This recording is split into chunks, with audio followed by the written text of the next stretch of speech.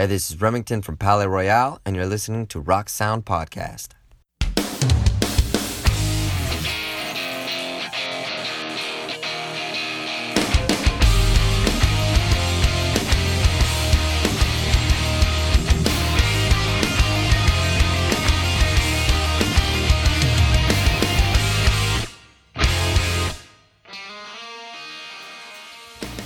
Hello and welcome to the Rock Sound Podcast. I'm Will Cross, junior editor at the magazine. Joining me, as always, a very croaky Tamsin Wills. How are you? Hi. We have a problem, don't we, Will? We do. You're gliding down the water, though, so it should be all yeah, right. I've got lots of water to see me through. Basically, what happened is me and Jack went to see Mayday Parade at the weekend, and they played a lesson in Romantics in full. And I got very excited, so much so that I sung so loudly that I've now lost my voice. Sign of a good time, though, yeah? I had the best time of my life. Amazing. Legit. So did Jack, I think you can confirm. Here he is, Jack Rogers. Hello. I had a brilliant time because it was my birthday, and it kind of hit me at some point halfway through that I was watching Mayday play on my birthday, and yeah, there was a few points where it was just like, it was amazing. Nice. Big up. Well, last week we had an absolutely stacked show. We had Will Gould from Creeper, Lights, and of course Bert McCracken from The Used. Really, really good response online. Subscribe to us, write us a review on iTunes. Let us know what you're thinking. Let us know your favourite interviews. This week we've got an absolute blockbuster of an episode. We've gone and got Mr. Alex Gaskarth of All Time Low to talk to us about all things Last Young Renegade. So Wrong It's Right, Don't Panic, and all other manner of things. So stay tuned for that. We've got a return from Mr. Austin Knight of Water Parks to talk all things album 2. Ton of exclusives, so if you're a Water Parks fan, very much stay tuned for that. And a bit like Patty Walters a few weeks ago, we previewed this last week. You've been asking for him for weeks and weeks and weeks, pretty much since we started and launched this podcast. Frank Iero has finally come on the podcast. So we chatted to him about everything with his new EP, his Parachutes album that came out last year, and just what it's like to be a super influential artist in both our world and just the music world at large. So yeah, get involved. But Tam's in first, the news. This is going to be interesting. So in another new interview, Jared Way has said there are no My Chemical Romance reunion plans. But the band have got back together recently and everyone's in a great place, they're really good friends. And in his words, he says, it was wonderful. If you want to hear more about what he said, go to our website, rocksound.tv. Black Veil Brides have announced that the new album Veil will be released on January 12th. You can listen to tracks My Vow and The Outsider online now. There will be no Vans Warped Tour UK this year, which I'm very sad about. Please come back next year. Marilyn Manson was injured at a show in New York. Shows that were scheduled from October 2nd to October 14th will be rescheduled, but we hope he's okay and recovering well. Tonight Alive have cast fans in a new video shoot that took place on Monday. So excited for their new music and to kind of see what comes from the video and everything else that's coming up. Creeper will release a mysterious book called The Last Days of James Scythe on November 30th. You can listen back to last week's show for more on that and from Will. Chase Atlantic have dropped a live video for drugs. I was going to say drugs and candy. I've got All Time Low on the brain. I thought you were going to say drugs and cats there. I mean, drugs and money, which is a total banger. I've got All Time Low on the brain. So bad. And Rome will be bringing Stand Atlantic out on tour in Europe next month. Stoked for that. Oh man, so should stoked. Should we go on a Euro road trip, guys? Oh yes. What, like all the way across, like every single day? Yeah, let's just follow Rome like, and Stand Atlantic around. Jump in the van. I mean, me and Bonnie have got some dancing to do. So. I mean, yeah, that's true. Yeah. Flat Bear, yeah. Like, that's just not a one-night agenda. That's definitely into that. So, interview one. Speaking of drugs and candy, we've got Mr. Alex Gaskarth on the show. So, super massive interview. Obviously, we know you guys out there love All Time Low. We love All Time Low. Huge year for the band with Last Young Renegade. So I brought all that to Alex, and we had a chat about the arena tour that's coming up early next year in the UK with Pierce the Veil that we spoke about on the podcast a few weeks back. Absolutely amazing, so excited for that. 10 years, of course, of So Wrong It's Right, and where the bits and bobs of that album are going to make it into the set. And also 5 years of Don't Panic as well. we spanned the entire All Time Low kind of career in this chat, and just to get a little bit of information on what he thinks on that album as well, because the album doesn't get talked about so much in the light of things like So Wrong It's Right. So super interesting. So yeah, here we go. My chat with Alex Cathcart of All Time Low. Thank you for taking the time for coming on the podcast. Oh yeah, you bet. Thanks for having me. So I just kind of wanted to talk about the tour you've just announced with Pierce the Veil. Is this something that you've wanted to do for a while, and are you really excited to be bringing this to the UK? Yeah, absolutely. This is something that we kind of discussed pretty much right after we finished our tour with them years ago called Spring Fever Tour in the States. You know, it was always sort of a thing that we said we would love to take overseas and do more of. And it's just been one of those things where like the cards and the stars and all the things that have to align to make that happen have not aligned, you know. Until now, you know, it's been, you know, they had a record to put out, we had a record to put out. Everybody's been in different places, but you know, it's awesome that it's finally worked out. Those scale rooms are always an opportunity to kind of make it a thing, you know, have some spectacle to the show rather than just watching a band play on stage. So, you know, we definitely want to make it translate, and we definitely want to put an emphasis on the new record and you know, making the dynamic of that record really kind of shine in the rooms. And then also, you know, like we have a song with Vic, so it's exciting to have him there to potentially be able to do that with us on stage and you know, just throw some curveballs that a lot of people don't, you know, always get to see at every single show. So I think it'll be a really special night from, you know, a collaborative standpoint and a production standpoint. Amazing. And what's it like as well when you guys tour? I mean, is there kind of a bit of friendly competition? We be kind of like trying to outdo each other each night or that sort of thing? What can we expect? Will there be kind of a lot of kind of that sort of thing? Yeah, I mean, absolutely. I'm not going to lie and say that, you know, they don't make me want to play better every night. I think I remember that from the Spring Fever Tour that we did with them. You know, they put on such an amazing show and had like all this really cool production and you know, just really delivered. They brought it every night, and so it really made us want to step up our live show and make sure that we felt like we were putting on, you know, just as good of a show as they were, you know? So I think he kind of had both bands firing on all cylinders, which is good. You know, it's that sort of like healthy competition that suddenly gets like everybody on, you know, dialed up and locked in and focused. So yeah, it'll be good. Awesome, cool. I can't wait, man. Like, so, and you mentioned as well, obviously, like Vic's on A Love Like War. So there's a potential that we might be seeing the two of you sharing the stage literally as well. I hope so, man. I mean, I can't speak for him. You know, if he tells me no, then that's on him. But you know, it's just the potential is certainly there. So I think it would be a shame not to you know, capitalize on that moment. Amazing, cool. So as well, because it's the 10th anniversary of So Wrong It's Right just happened, literally like the end of last month. You've announced a special shows in the US as well. Could we be seeing maybe a little bit of a celebration of that album in these shows as well, like maybe some deeper cuts that we don't always see live from you guys from that album?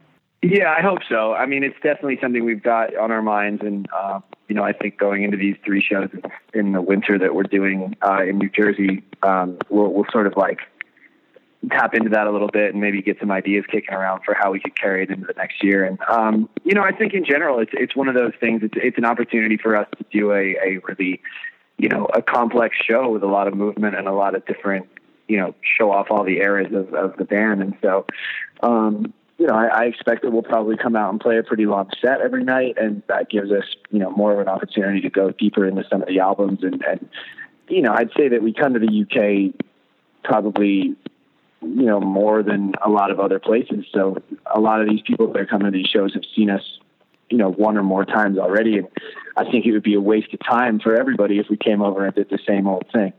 So, you know, there's definitely going to be a lot of moments for us to play some stuff that, you know, maybe people haven't heard live before or throw it back a little bit. It'll be a lot of fun. Oh man, that's so cool. That because with Last Young Renegade, it's I mean, your career's been a real evolution. And did it feel like on So Wrong It's Right? Obviously, Last Young Renegade is a very kind of brave, bold album. You've really kind of experimented with a lot of sounds and done a lot of things that were quite left field and really pulled them off. Does it feel that on So Wrong It's Right was that kind of the start of where you started to do some sort of experiments and that sort of thing with your sounds? Obviously, you had a song like Remembering Sunday on that album and things like that. Was that kind of where that experimentation really kind of started to blossom?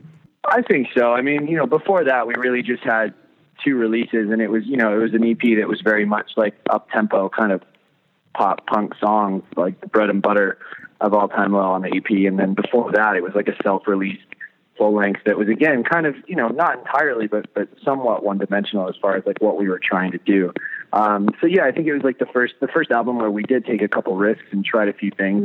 And there's Remembering Sunday is like more of a ballad song, which we had never really done before. And then there was also, even back then, I mean, Poppin' Champagne was weird for us, taking it down. Like now it's kind of a staple song for All Time Low, but back then, I mean, anything at that tempo, anything under 180 was like 180 BPMs was weird for us. So, there were definitely some calculated risks that we wanted to take. And I think that's always been sort of a thing for this band, from album to album. There's always 1 or 2 songs on every record that don't sound like anything we've done before, I think. And I think we always make a point to try and do that, to continue to evolve and not become old hat, And I think it went to more of an extreme on this record. I think there's more, on the new record, I think there was more of that kind of the different songs and trying new things, because I think we're in a place now where we can afford to do that a little bit more as far as like, people are ready for some change. But yeah, back then I think that really did kick off, how we thought about approaching our records creatively. Awesome, yeah. Because how do you feel listening back to that album now? Like, are you proud of those moments? Like, is it an album that you're still really proud of?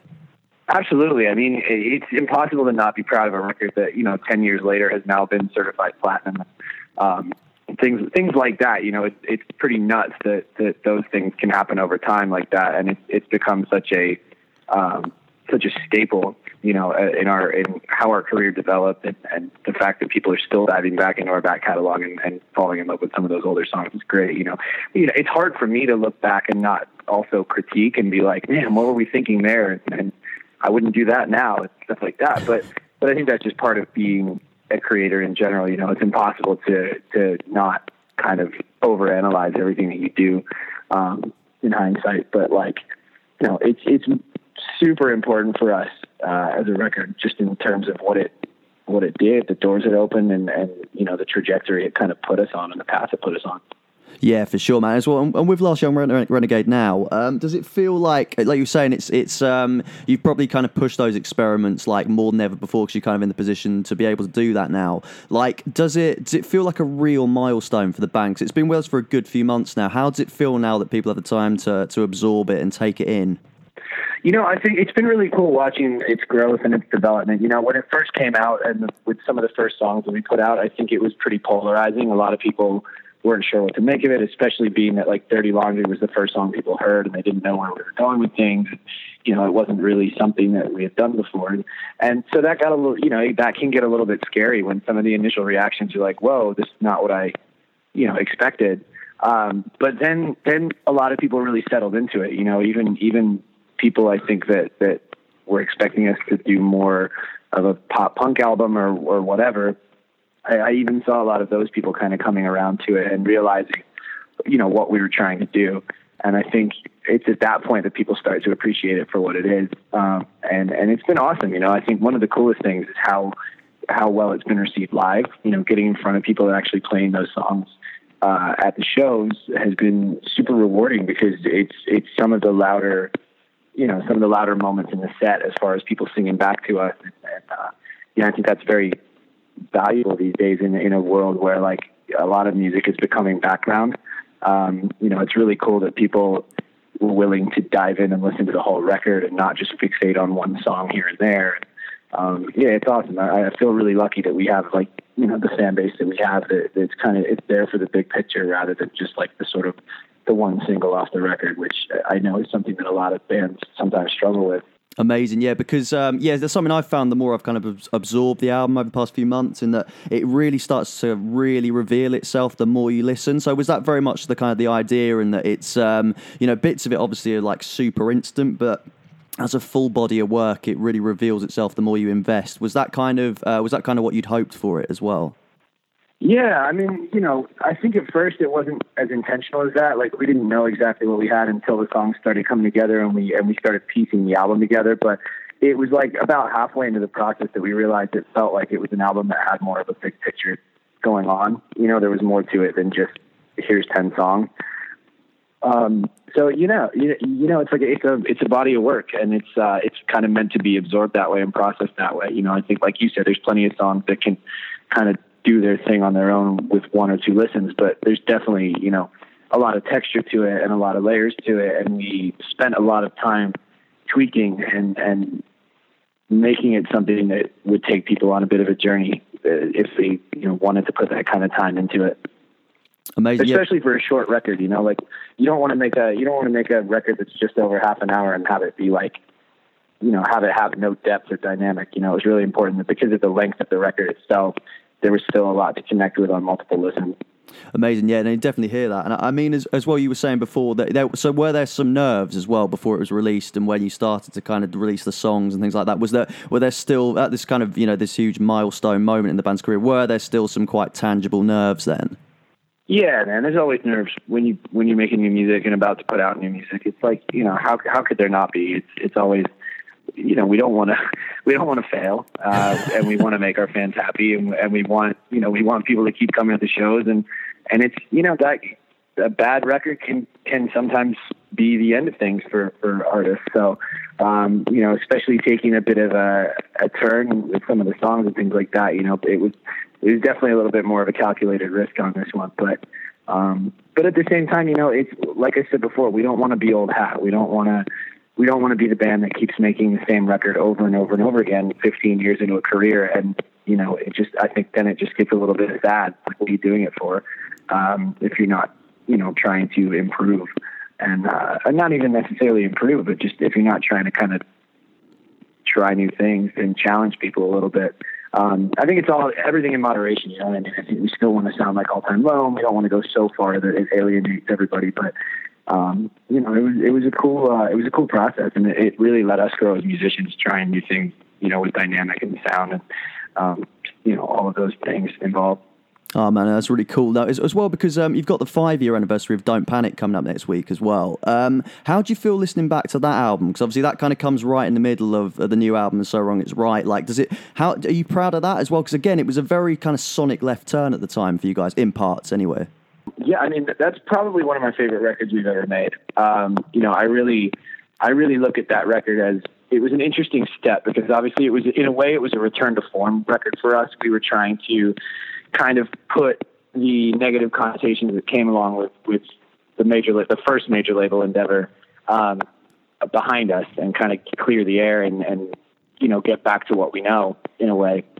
But it also felt like the first time we put out a record that felt like completely realized and fully thought out. I think before then we were kind of, it always felt like we were sort of piecing records together.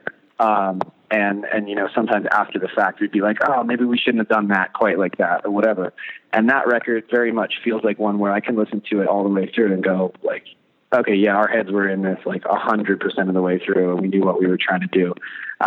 So that was a big moment for us, I think, as artists and songwriters, just kind of learning our craft and sort of, in a way, perfecting it. I don't think we're ever perfect, but just getting it right. That one really felt like we tapped into something there. Just to finish up then as well, you've also done a song with Lindsey Stirling for a forthcoming album. Obviously, you do a lot of co-writing. You're working with State Champs, and we spoke to the Rex recently, who you worked with. How was working with Lindsey? How was that process? She's awesome, man. I actually I was very lucky to get involved with this project, because I didn't do any writing on the song or anything like that. This is a little bit different, because she basically already had this Christmas record ready to go, and it is a holiday record, so it's a little bit different. It's a lot of fun, and we're good friends, and we have been for a while. And so she kind of texted me out of the blue and was like, hey, I have this song that I think would like suit your voice and suit your style of singing and things like that. Like, would you want to be involved with this? And her and I have talked about collaborating over the years quite a few times, and just because we're always being pulled in different directions, it's never worked out. So the fact that like everything was there and ready to go, and it was it was something for the holidays, which is always fun. It was easy to jump on. She actually sent me the song while we were in Japan, so I ended up tracking the vocal at a studio in Japan. thanks to Taka from One OK Rock. Oh, we used their amazing. studio. So so we got it done like just before her deadline for turning it in. So yeah, it was a lot of fun, and the song's a blast. You know, it's like just kind of a silly, cute Christmas song, which is always a good time. Awesome. So, really, really interesting. Really expansive chat. Tamsin, what are you saying on everything that Alex had to say? I think that tour's going to be insane. Oh, man. And one thing, Alex, if you don't play anything from So Wrong It's Right, I will hunt you down. Because I think it's only fair that if America gets the So Wrong It's Right album shows, that we at least get like 90% of the album played live. Well, maybe not 90%. But yeah, I really love that he what he said about Pierce the Veil, how they it's really healthy competition. Like they try and better each other every night. I'm really looking forward to kind of see how that comes out. Like if there's going to be pranks, possible collaborations on stage as well. That's going to be pretty insane.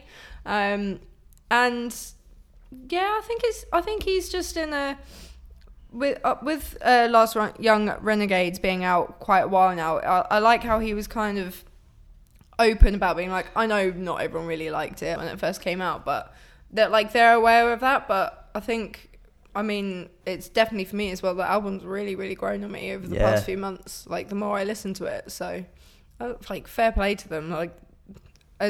And having So Wrong It's Right being 10 years old and still going with Last Young Renegade, like the difference between the two albums is quite substantial, but this it's still all-time low in both albums. So yeah, for sure. I think it really shows their evolution as a band, and especially with these shows. I mean, I think if you're pulling from all these different places, and you're going to get things like Remembering Sunday up against, Life of the Party, and then also songs like So Long Soldier. It just shows they've done so much with their band and their sound, and that's something that's really, really admirable. And it just shows why they're such a huge, influential band. I mean, Jack, I assume you agree? Oh, always, yeah. Main thing I said is when he said everything in moderation, because it is easy to forget that. Within this, So Wrong It's Right, it's 10 years old, Don't Panic's 5 years old. That's two pretty big milestones for two pretty big albums. And two albums which, from a band who were, different levels of maturity, different levels of, where they wanted to be with the music. And then when you're pushing that 5 years on to Last Young Renegades, and just the way they're saying, well, this is who we want to be now, and but it's still, as Tamsin said, still being all-time low. Because it is an album which it's still quintessentially that band, even though it's not pop hooks and three chords. The heart of the band's still there, the attitude of the band's still there, but they've just adapted so brilliantly to what fans and also the wider world knows of it. For so many, they can jump into a pool of it's what we always say when people try and get pop elements. It's people can see through it when it's forced. People go, nah, you're just doing that for whatever reason. But Alex and Jack and Rian is they understand how to be a band in the different worlds and spread themselves out and communicate to different people. And then to be able to do that and then bring all those people together for this tour next year, where when I've seen All Time Low, when I saw them at the O2, it's there's kids singing along to the Future Heart songs, but there's kids, older kids like me, screaming along to Poppin' Champagne. And to bring those people together in such a way where it's not forced, it's not it's just a very natural thing, and I don't think no bands do it like All Time Low do. No, I totally agree. Yeah, I mean, to be able to say before, was to be able to talk about Don't Panic a bit as well, with coming up with the 5-year anniversary of that album. He said, it kind of it really kind of dug them out of a kind of difficult situation. The album For It Dirty Work kind of put them in a bit, and I thought it was really, really canny of him to say. So I'd love to see more of that album in the set, and with these shows coming up, maybe we'll get things like To Live and Let Go and Joking on a Lifesaver and things like that. I'd love that so much because it's my favourite all-time low album. I think. Well, it's Alex's as well, as he said. Well, and yours, and mine as well. Yeah, not mine. Yeah. So I'd love to see some of that, and I think these shows have the potential to be potentially the show of next year, but just because of everything that they're going to be able to bring with this back catalogue that's so wide-ranging and so influential. So cannot wait. Huge shout out to Alex. So much going on with that band, and just an absolute giant in our world. Awesome. Big shout out to Alex for coming on. Jack. It's listener questions time. Is that the jingle? Well, we're working up to like if I start injecting a bit of like me into it, like someone will, like one of the many bands who listen to us as well, they'll go, you know what? He's making himself look a fool. Like, we're going to write that for them. So, like... Yeah, come on, Austin. Yeah. Austin, Patty, like... Joel and Benji, like... Whoever fancies it. Yeah, Like, whoever fancies it. Just not picky. Yeah. So, speaking of Patty, someone asked a pretty interesting question. It was Luminicity_of_art. It said, how does one become Patty Walters? Which, well, I think it's a very interesting concept, but I think there are a few steps of how you can become Patty Walters. I think at first you've got to cut out the booze, straight up. Yeah. Then you've got to cut out the meat. Yeah. Then you've got to realise that everything in the world is brilliant. And then you kind of, like, put on a bit of an American accent. And then, like, just be so lovely to everyone. Like, if you meet someone in the street, give them a massive hug. And then be quite good at singing as well. You've thought about this a lot, haven't you? Oh yeah, I was thinking about it. I have thought about it. Like, it's pretty foolproof, but I mean, I couldn't, like, be as brilliant. Like, I can't cut that out. But yeah, just dye your hair blonde as well, I guess. Like, he's kind of done the Ling Gun thing, hasn't he? That, like, album 2, he's like blonded up. So almost white. Yeah. Platinum blonde. Yes. I mean, I've just put grow a fringe, buy some Converse, and high kick at every given opportunity. Oh, he can. Yeah. Oh yeah, he's good at high kicking. He's got a strong high kick. So yes. Practice that. Get flexible. And just to finish off, Alex, spelt with a 1 instead of an L, .182 has asked, very simply, brand new or Taking Back Sunday? Taking Back Sunday. Oh, it's difficult, but Taking Back Sunday. Taking Back Sunday. 3-0. Full house. See, the system works. Cool, so shop.rocksound.tv. The Sleeping with Sirens bundles are very much still on sale. They will sell out though, so buy them all up before they do. You can go for the Legends bundle, which includes a limited edition cover, of course, done by Tom Morgan, like 5th shout out or something in 5 weeks. Vinyl sticker. Will, stop it. You're never going to meet him. And signed poster print by the whole band. Or you can go for the Gossip bundle, which includes an exclusive tote bag designed by Kellen Quinn and an exclusive pocket mirror. If you like the sound of all of that, you can go for the Super Fan bundle, which includes literally all of it, all the different covers. Absolutely amazing. It's an amazing story about a really, really interesting, brilliant album. Andy Biersack, Seaway, Frank Iero, The Main, so much more inside. Check it all out. Let us know your favourite things, and yeah, get on board. A Spotify playlist as well. Follow us on Spotify. We're updating our playlist weekly. Of course, our favourite, the Rock Sound charts, is an absolute door into the Rock Sound world, and has all the best new tunes from all the bands in our world. We've included it. It's been updated this week with the Hoodie Allen song featuring, of course, Mr. Derek Descanio. Banger. Yeah. New Black Veil Brides. Loads of stuff in there. Stand Atlantic, Chase Atlantic, Ask Alexandria, all the big hitters, everything. Check it all out. Follow us on Spotify. Absolutely amazing. And also the Scuzz TV show is on daily on Scuzz TV. If you want to read along with the magazine, if you want to know all the best new bangers from all the bands that are included in this month's magazine, read along, watch along, get involved. That's on daily on Scuzz. So interview 2, Austin Knight. We know you all love him out there. He was on our launch special, a bit of an infamous interview now. I feel like he was absolutely adored by everyone. What he was saying, hilarious stuff that he came out with. So we caught up with him again last week, just before the band sold out show at the Underworld in London, to talk all things album 2, which was a big secret up until recently.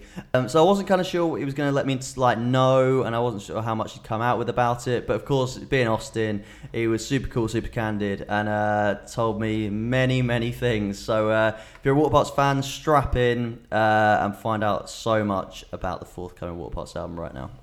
Cool. So, Austin, thank you so much for returning to the Rock Sound podcast. You got it. I have a whole paper dedicated to me. That's sick. I can't read it upside down like that, but that's cool.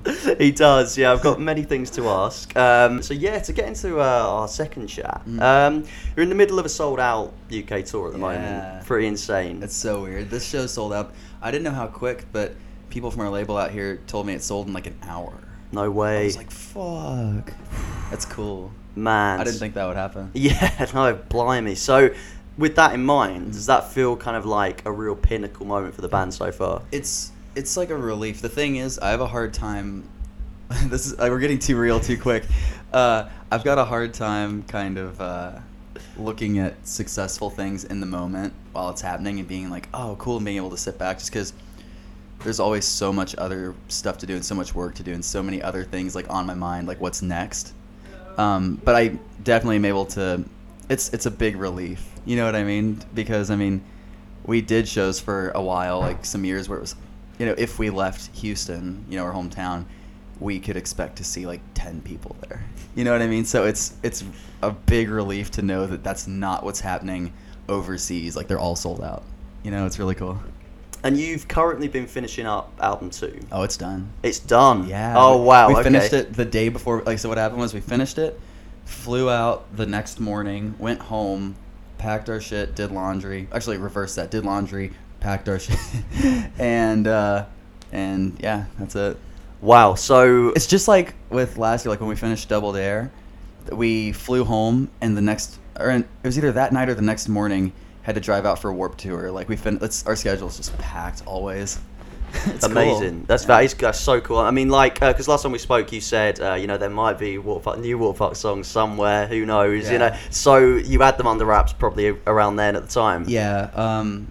We went in with 20 something this time. We didn't get. There's so many though. Like, 'cause the thing is, with Double Dare, we went in with I think 46 songs, and we were able to make 15 total, 2 of them being bonus tracks. If you hear this, try and find What We Do for Fun and Candy, because they're such cool songs, and I wish they made the album. They're on the Japanese version, but they're probably leaked somewhere, so look for it. But this time around, just because we've been touring so much, I haven't had as much time to, you know, sit and demo and do all that. Because I write constantly, but I don't consider a song done until there's a demo of it.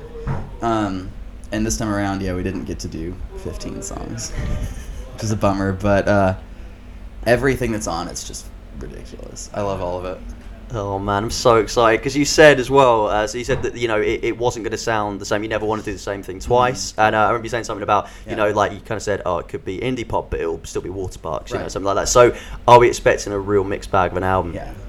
Like, I mean, I've showed demos to like close friends. I showed actually Chapel, who are on tour with right now. I showed them a few songs the other day, and everyone's just like, "Fuck!" It's just a much like bigger sounding version. You know what I mean? Like there's still like, because I mean, from like for a very long time now, people have. It's funny because people will be like, Waterparks is the shittiest pop punk band ever. It's like, we're not goddamn pop punk. That's fucking why, you dumb asshole. Like. I'm pretty sure I've used this example before, but it's like this is the worst pizza I've ever had, and like, duh, you bitch, we're Chinese food. Like, like you can't expect it to be good pizza when it's not fucking pizza.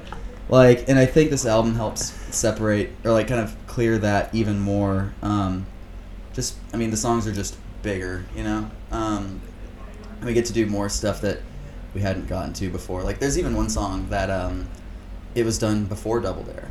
That is on this album. Oh wow! Yeah, because I loved it, and the first time around it was just kind of like, I don't know if it's time for this one yet. You know what I mean? Yeah. And this time, you know, I was showing like Benji and Joel and Courtney all the demos and everything, trying to kind of figure out what's gonna make the cut. And they heard that one, they're just like, wait, what is that? I'm like, that's old. Are you kidding me? Like, I showed you that. And so, you know, sat there kind of was like, thank God, because I love this song, you know what I mean? Amazing. I'm psyched on that one too, because it's the first time that a song where all the demo vocals are on it. Oh man. Yeah, I mean, we recut some just for like layers' sake, but it's cool because it's like literally what I was like feeling at that exact time, and like it's actually on the album.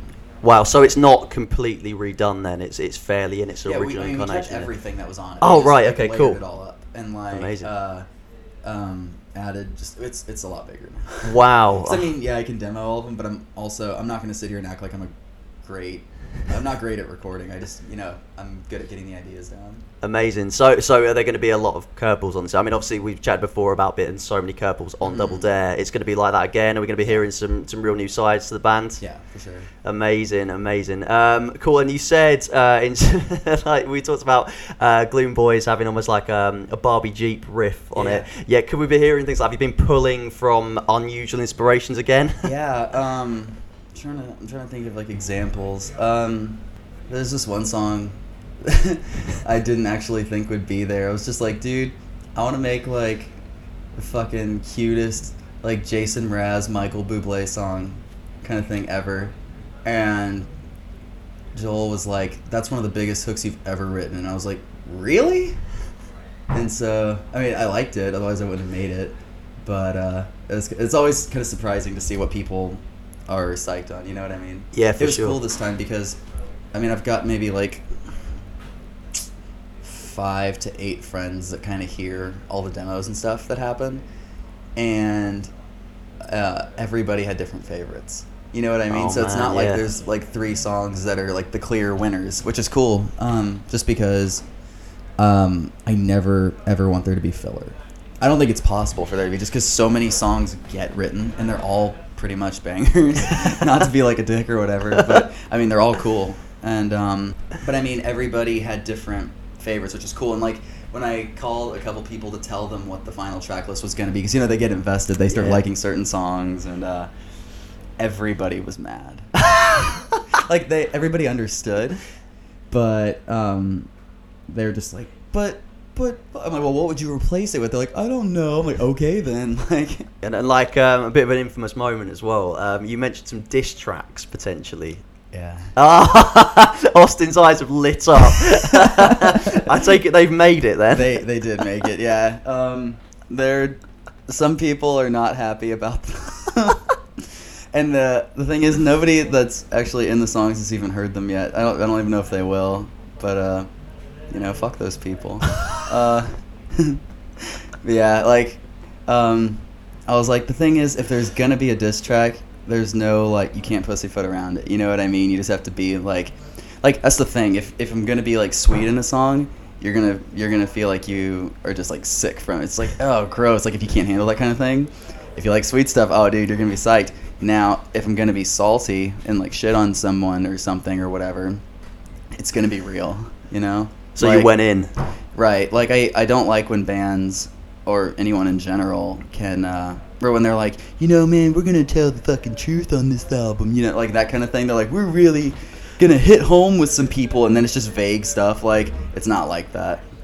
Wow. Okay. Like, it's just, you can look at other genres and you don't necessarily have to pull influence from them sonically, but attitude wise you can. Like pop artists can have, unapologetic hooks. They can just be painfully catchy, and it's a good thing. It works for them. Rappers can start shit with people all the time, and it's a norm. You know what I mean? And I think part of, like the appeal is that it's kind of like a dangerous thing to do. You know what I mean? Because you're actually going for people, and so that's what I did. Wow. So there's an element of danger to this album then. Definitely that track, but yeah, I mean, amazing. It's everything always kind of feels weird just because this is more just internal, like for me, but I mean, it's all extremely real shit for me, and like I don't like talking about my emotions a lot, openly anyway, and so it's weird to put them out there like that. You know what I mean? It's like if I'm pretty much being, I guess, like the most open I'll be in songs, and it just kind of also rhymes. Amazing. I can't wait to hear that. I guess we'll go to the flip side of that then. You mentioned that there's a kind of duality as well, in that there's some very, very sweet stuff on it. And we talked about Take It to the Moon last time, and you said that was really kind of Carly Rae inspired, and you wanted to go all out pop. Is that in that realm? There's definitely a lot of electronics. There's tons. It's kind of funny. A lot of the ones that are full on electronic are actually a lot more dark. Oh, okay. Yeah, it's kind of like, I guess would be the opposite of Take Her to the Moon. Amazing. You know, just like dark pop. Amazing. That's very, very cool. So in terms of, as well, doing the album, you essentially did the album in secret. Was that because you just kind of, you wanted to keep that mystique to the band, you know, and you kind of, I mean, you don't want, I didn't want, I mean, I already kind of stopped looking at replies and stuff on Twitter and like mentions or whatever, comments and stuff. And I feel like if people knew an album was happening, I would see the expectations, and I'd much rather just sit quietly in my room and just be like, make songs, you know what I mean? And then, yeah, actually, speaking of that, this was the first time the entire thing wasn't written in my room. I got an Airbnb, like, in California for a month. It was actually our right after, what was it, the All Time Low UK tour, I think? yeah. Yeah, like, whenever it looks like we have a month off, we don't. For, like, as soon as I got back, I think I had, like, a day or two, and then went out there and wrote and demoed, like, maybe 8 more songs. Oh, okay, cool. Yeah, and so I just wanted to see what would happen, because, you know, every release has been done at, like, it's been written at my desk. Yeah. You know, like in Houston. And the thing is, I didn't want to go and try it. Like, 'cause sometimes when people want to, you know, hit different sounds or whatever, they involve a whole lot of people and do all this. But, you know, again, there's no co-writes on this album. It's just, like, the band. So the album felt very organic in the way you put it together like, then? The thing is, a lot of people, when they're talking about their albums, they're like, you know, it almost tore the band apart. This was the easiest thing ever. You know, it was just natural. It's like, made the songs, went in there with the people I trust, did it. The end. Amazing. Yeah, like, it was the only, like, if anything was to be hard about it, it's just looking back at some of the darker things, you know, or like things that I didn't like writing about, like the more negative things, and having to kind of, it's weird to kind of put it like this, but it's sort of similar to, like, acting. You know what I mean? Not saying I'm an actor or anything like that, but it's like I would notice after tracking the vocals on one that's, you know, about, like, some shit that I just didn't like, or, like, a bad time or whatever, I noticed that for at least a few hours after vocals, I was like, why do I feel really depressed right now? Like, I feel like I'm in, like, a funk, like, and I was like, oh, like, that makes sense. Like, you have to kind of put yourself in that place, because it still needs to be genuine. You know what I mean? I can say it was easy to, you know, do the guitars or whatever, or like, but, you know, as far as vocals go, like, it has to be genuine. You know what I mean? Like, you actually, oh, I sound lame as shit right now. Sorry. No, not at all. No, so it was. Apart from it being a very easy process production-wise, it was a challenge to emotionally. Yeah, like, emotionally doing certain things or singing about certain things, or, like, you know, bad times can be kind of emotionally taxing, which could potentially suck if we wind up doing those ones live. But you know, comes with the territory. You know, if somebody's expecting a pop punk release, that's not what they're gonna get. If someone is gonna go into it with an open mind and just look for good songs and, like, you know, appreciate them for what they are, then, you know, I think they're gonna really like it. Amazing. So yeah, Austin Knight talking about album 2. I cannot wait. Like, I think this is a potential monster on our hands, Jack. Well, yeah.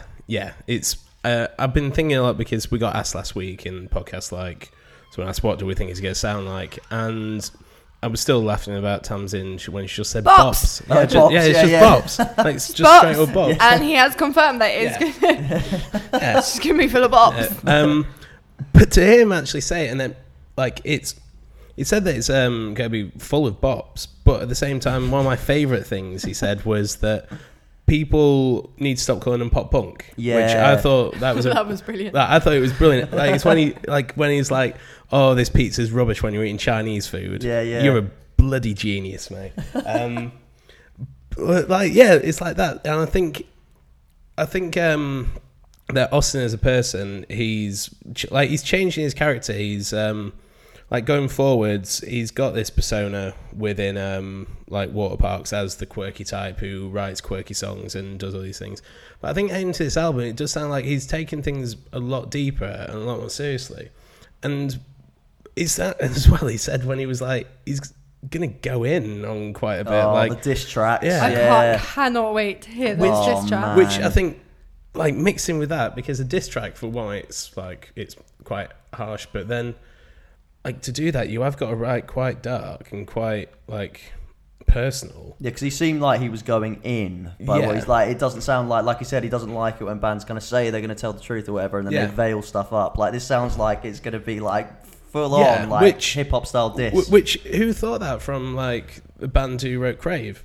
You Yeah. know? Like it's, and I think it's why they're one of the most exciting bands in our world, because they're so unpredictable, like so eccentric, yet so richly, like not richly, but so like vibrant within what they can do. You just can't take a breath. Like No. anytime, it's like you never know what's coming next. No, that's it. It's so exciting. I mean, we said that on the launch special as well. And like when we spoke to him then as well, like I wasn't kind of sure how much he was joking about things like the diss tracks and also the Michael Bublé song. But these things are real and they are going to be with us hopefully in the next few months. So yeah, I mean the Michael Bublé bop, especially alongside these diss tracks. This album is just honestly, this has the potential to be something really, really out there. I think. Tamsin, excited? Yeah, I mean, as you said, like one of the things I highlighted was that one song is influenced by Jason Mraz and Michael Bublé. So that's just gonna be hooks for days. That's gonna be the ultimate bop. But what I have found quite interesting is the way he was like, we didn't tell anyone that we were writing a new record because I didn't want to go online and see all the expectations, like the new Waterparks record must sound like this. I hope it sounds like this. You need to do this on your record. Like they need to do what they want to do.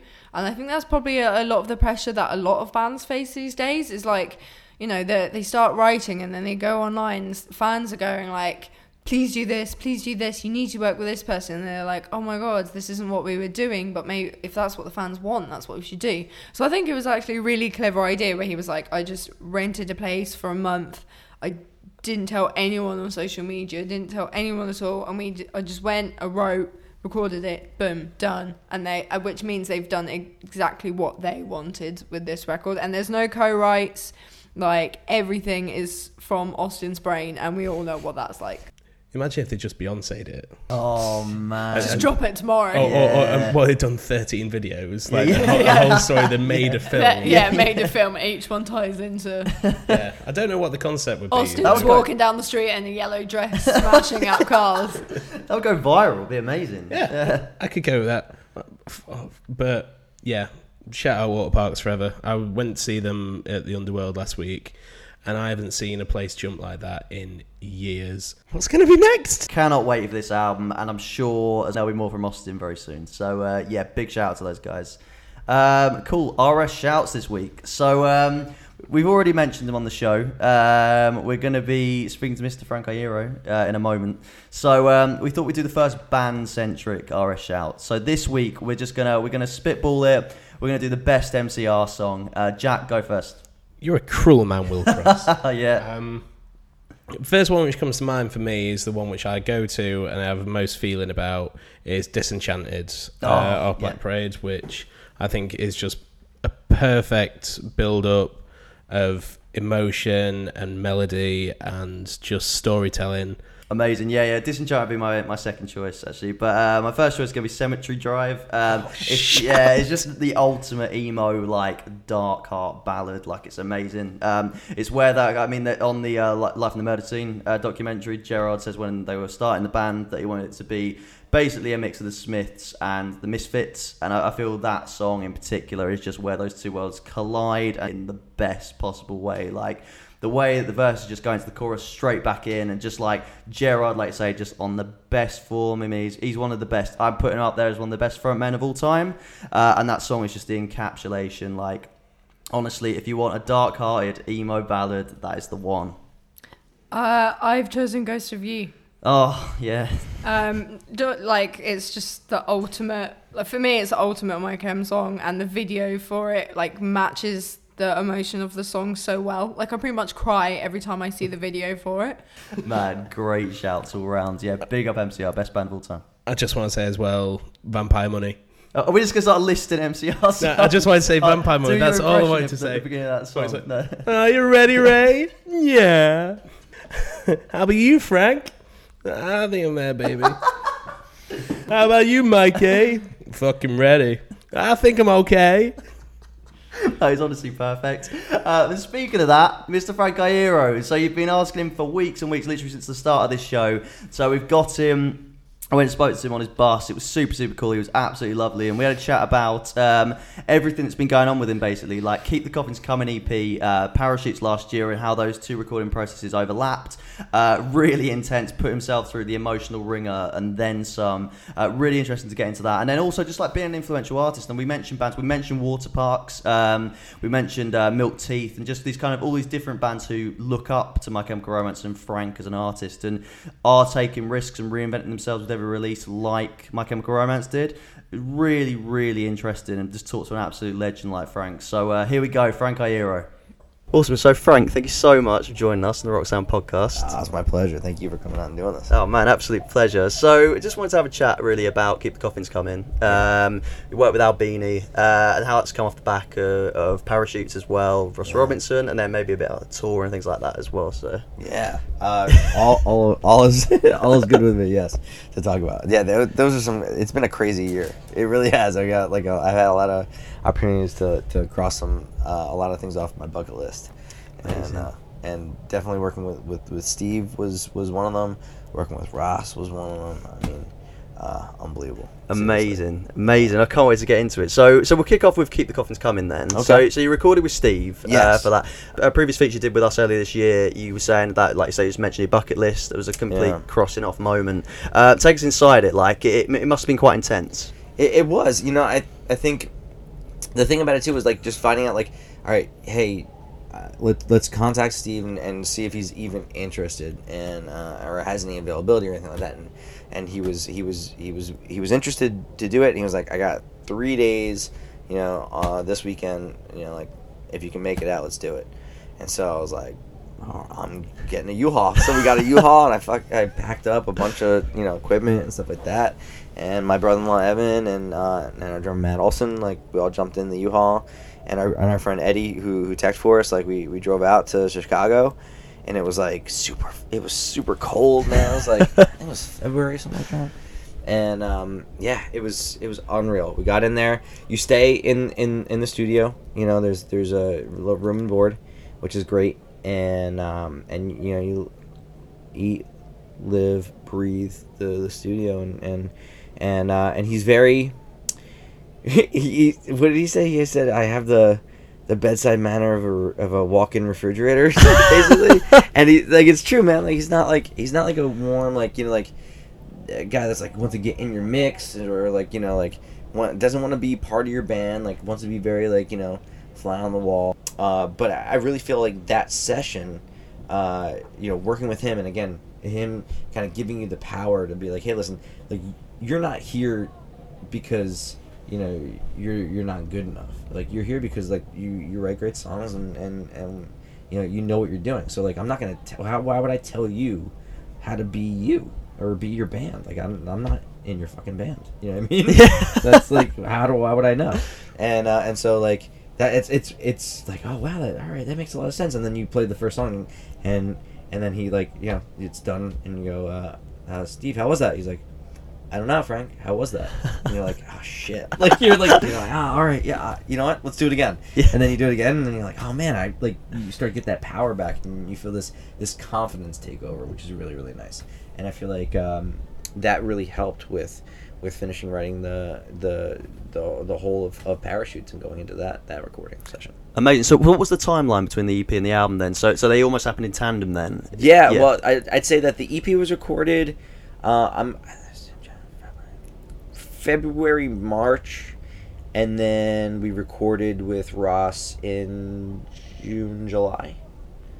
So like in between those two sessions is when I finished writing Parachutes and then went right in and recorded it. So Cool. Yeah. So when you went in with Ross then for Parachutes, to say with the kind of the quite tight time frame between the two records, like with Ross, obviously he's famed for kind of really getting inside people's heads and Yes. bringing out that emotion. I mean, to work with Steve and then Ross, like how was that? It must have been a very full on process. It was, yeah, man. It was night and day. Ross is so hands on.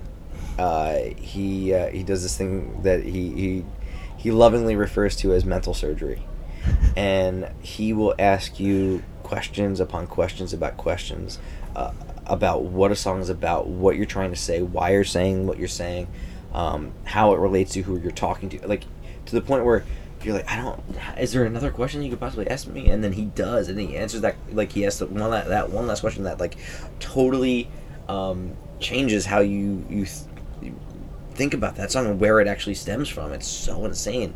I came to so many realizations in that process about who I am as an artist, who I am as a person. I've never gone to therapy and had that many breakthroughs, let alone a recording process. It was unbelievable, and he and I have stayed close ever since. Like, he's just someone that I genuinely enjoy the company of, and he really, I don't know, man. He helps my brain. He really does. I love him so much. He's a great fucking guy. He's amazing. Amazing, man. Yeah. So did Ross, the two of them really put you through the emotional ringer there? Oh my god. Yeah. I mean, I think I must have cried like every day. It was insane. It was just like, I was like a baby. I couldn't even, I couldn't hold it together at certain points. But here's the thing, you hear the stories, right, about Ross, and at least my impression from afar was that he was going to be like this imposing figure, like maybe in an aggressive way, and so I was like trying to get prepared for that, but it was not like that, not even a little bit, for at least for us. Like, and I don't know if it's tailored per artist, but for us it was based in so much positivity that I've never experienced that before. Like, I come from a long line of people feeling like they need to break you down as an artist in order to build you back up, and Ross didn't subscribe to that behavior with us. He was like, why would I do that? Like, why wouldn't I just build you up? Like, you're great. Like, let's go up from here. Let's not go down. Like, I'm not gonna berate you and tell you you're not good enough, because if you weren't good enough, you wouldn't be here. And I was like, oh my god, like, I want to hug you. You know what I mean? Like, it was amazing. He was, that process was unbelievable. That's so cool. I mean, it's like, especially between the EPs and even with looking at Stomach Aches as well. Like, they've all got that Frank stamp on them, but they're all very different as well. And they all kind of stand on their own kind of feet. Is reinvention very important, do you think? Is that something, like, between records, do you think it's very important to kind of try experiments and do new things, and that's something that's gone across your entire career? Is that something that's very important to you as an artist? It is. I feel like that stagnancy is creative death. You know what I mean? I don't want to do the same thing over and over again. I think that there's a fine line between improving upon something and just kind of repeating yourself. That repetitious stuff, it's masturbation. You know what I mean? Like, honestly. So I'd rather, kind of challenge myself and push myself to do things that scare me, and that's the kind of stuff that brings me the most joy as an artist, is to change things up in that way. Amazing. So is that kind of been the thinking behind, obviously, because you've changed the like, even the name of the band and like that kind of whole thing, like, and obviously you've had Death Spells and Leathermouth, and it's all been so different. Has that been that way of thinking? Yeah, I think at least for the solo act, like, the idea is that you go into the studio and you reinvent the band, you change the way you think about music, how you make music, what music means to you, and what you're trying to say, and then inevitably you come out of the studio a different person, a different band, and then you have to call it the same thing. It just seems ridiculous to me. So I thought, all right, well, I guess I'm in a really good position right now, because my name, my personal name isn't going to change, and if it's a solo act, it's always going to be in front of the band name. so I can change the band and keep my name in front of it, and I don't think it would confuse people as much. So, and also too, it keeps me in like that honeymoon period of like, you know, I love starting new bands, new projects, and kind of coming up with the names, coming up with the aesthetic of it, and figuring out what it's gonna sound like. That shit's so much fun, you know. I think if I didn't have that, I think I'd get bored and I would stop. Yeah, so it keeps it exciting. Oh, definitely. Yeah. For me at least, yeah. And I mean, do you think as well, like obviously, you know, as an influential artist, do you think a lot of bands play it by the book these days? Do you think there isn't enough of that? I mean, I think it's hard enough without somebody like me coming in and talking shit about things I don't, you know, bands I don't know, you know. But I feel like there's a widespread fear of you know, taking chances because you know, like, people, records aren't selling, man. Like, you know, bands aren't staying around very long because they financially can't fucking afford it, you know. And labels are, you know, kind of like just pulling their hair out and drawing straws and dumping bands and, you know, picking new ones up and just trying to see anything that'll work. And it's a lot of fear-based activity, and that's sad because, you know, are you gonna have bands like Sonic Youth ever again? Are you gonna have bands like, you know, like Dinosaur Jr. and Flaming Lips and all these bands that like were nurtured, you know, we're given the opportunity to like explore new things, new soundscapes, like that's what I think we're really gonna miss out on, you know, if we don't support artistry and support, you know, bands that we love taking chances. Like, you know, maybe you don't get it right away, but I think you should give it a shot, as opposed to just kind of like having 800 discographies in your pocket and skipping through all of them and never listen to any of it. Yeah, because I mean, like newer bands like Milk Teeth, you know, Water Parks. I mean, they're two vastly different bands, but it feels like they're doing that, you know. It feels like they're bringing in so many different things and doing something different with each release. I mean, is that really cool to see, you know, because these bands who look up to you as well, is that really cool to see kind of in that way? Yeah, you know, honestly, I back anybody that you know, puts their neck on the line and takes a chance. You know, I'm a fan of Milk Teeth. I love that band. I think they're great guys and girl, and I think you know, I think they write some really great songs. They have some really good equipment. I actually bought a head off of Chris last summer. Amazing. Water Parks, I'm not extremely familiar with their music, but I've met them at Slam Dunk, and they were very, very kind, and I think that's awesome. So, you know, but again, like, anybody that's out there, like, doing it because they love doing it, and doesn't give a shit, like, you know, what people think, they're just gonna, they do it because they have to fucking do it, I back it 100%. Amazing. And just like to go back to You Are My Sunshine as well, there's a really interesting way of ending the EP. It kind of felt obviously a Johnny Cash cover, but there was kind of like, as well as having kind of that sort of, you know, classic Frank feel to it, it had it's almost reminded me a bit of Bright Eyes as well. Like, was it really fun to kind of put other influences onto another big influence on yourself? Yeah, well, that's the thing, right? Like, all right, a song like You Are My Sunshine, just a standard song, you know, that hundreds, maybe 1,000 people have covered that song. To throw your hat in that ring and be like, you know what, like, yeah, 600,000 people have covered this song, but this is my take. Like, it's a little bit different, and you know, I have something to offer as well. Like that was really fun to do. It's also a big challenge, man. Like, I feel like those are big shoes to fill, you know, and you know, I've never felt like taking a song that I really love and then copying exactly the way someone else did it. Like, that doesn't, I don't feel any, like, that doesn't make my soul feel good. So, like, if I want to do a song, like, I want to do it in maybe a different way, you know, at least put, like, my spin on it a little bit, you know, and I think as an artist, like, that's how I would want someone to take, you know, my creation. I would want them to be inspired by it and run with it, you know. So hopefully I've made somebody happy and done it a little bit of justice. Yeah.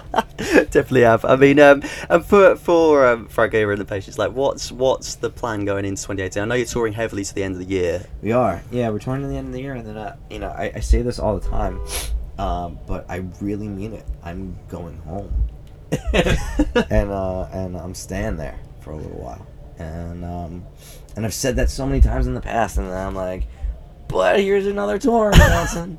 And that's not going to be the case. I actually, I was going against my better judgment, and I started booking things, and I actually ended up canceling everything, and just because it's just not going to work, and I need to like kind of get some time to like, I don't know, be a human being for a little while and figure out what's next. You know, I think I'm going to be creating, but I'll probably be doing it from home. Amazing. Perfect place to end, Frank. Thank you so much. Thank you, man. Yeah, it's a pleasure.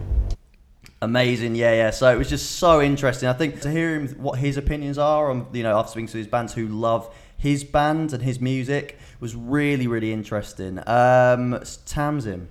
Yeah, I think Frank's one of those people that, as you said, like so many people look up to him and what he does, and he's kind of separated himself a bit from the whole like My Chem emo era, and he is just kind of doing whatever the hell he wants to do, which is fair play to him. And one of the things that really interests me, that he thinks there's a widespread fear in bands in taking risks in the industry at the moment because it's so tough and because labels are dropping bands so quickly, which I think when you've got Frank from My Chemical Romance saying stuff like that, it's kind of like, it's a bit of a wake-up call. I think some people need to kind of listen to what Frank is saying and help a bit, because he's right, the industry is really, really tough at the moment, and it's really hard for bands. Like, if Alex said it, if a band makes a record wrong, that's the end of them. It is really hard for bands at the moment, yeah. And I think a lot of people can take advice from what Frank's done and the emotion he puts into his records, and looking at the difference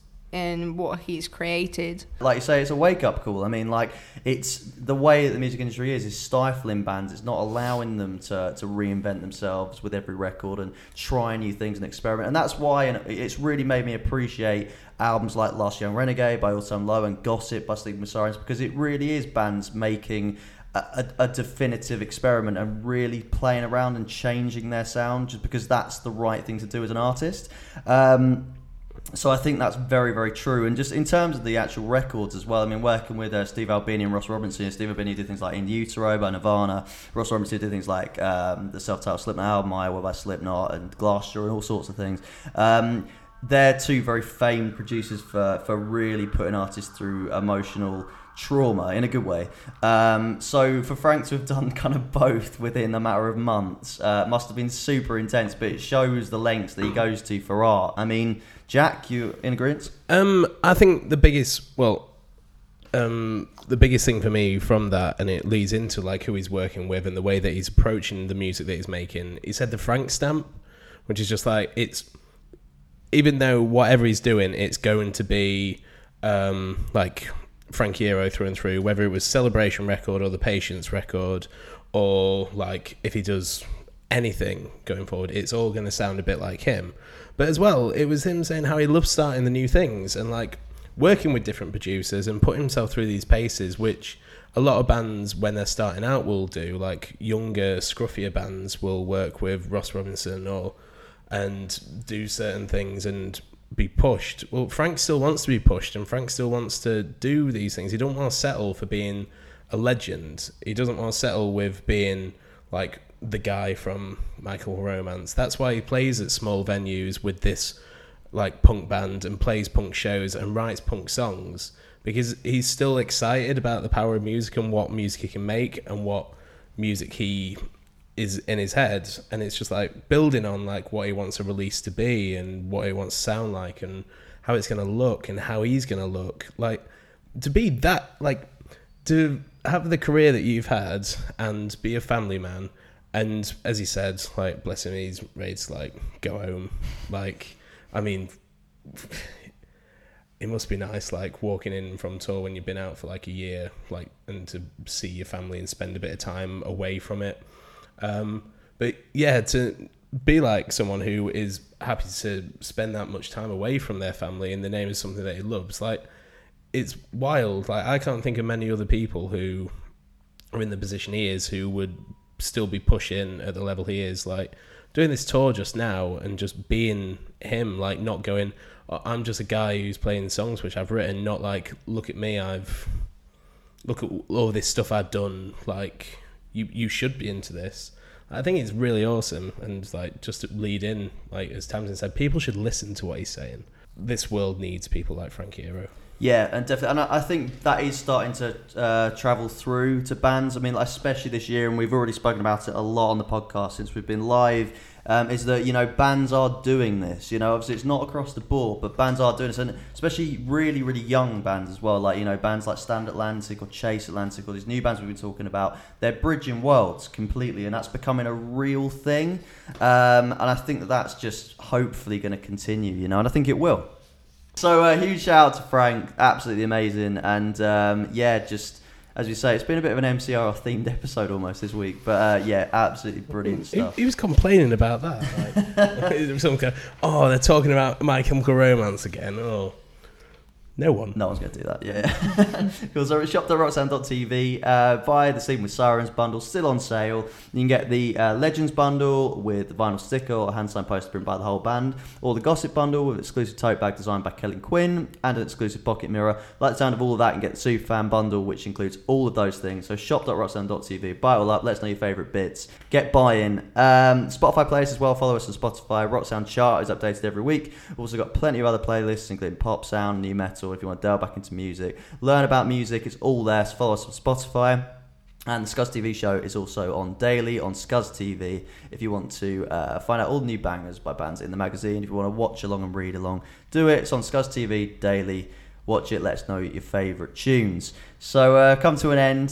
It's been an epic episode. It's been mad. Like, I'm knackered. I'm knackered. I'm genuinely knackered. It's just like... Hopefully by next week my voice will be back to normal. The next week we've got another bumper episode. We're spoiling you guys. It's the American Satan special. So to celebrate the release of American Satan, which of course stars Mr. Andy Biersack and Mr. Ben Bruce, we got both of them to talk all about the film, what you can expect about their respective roles, and working together on an acting job and not on the stage. It's super interesting. So we're going to talk to Mr. Andy Biersack and Mr. Ben Bruce, and also Mr. Jaden Seeley With Confidence, also returning like Austin did this week, talk all things album 2 for With Confidence. So get excited for that. Can't wait. Guys, had a good time? Oh, yeah. Had a lovely time. Oh, yeah.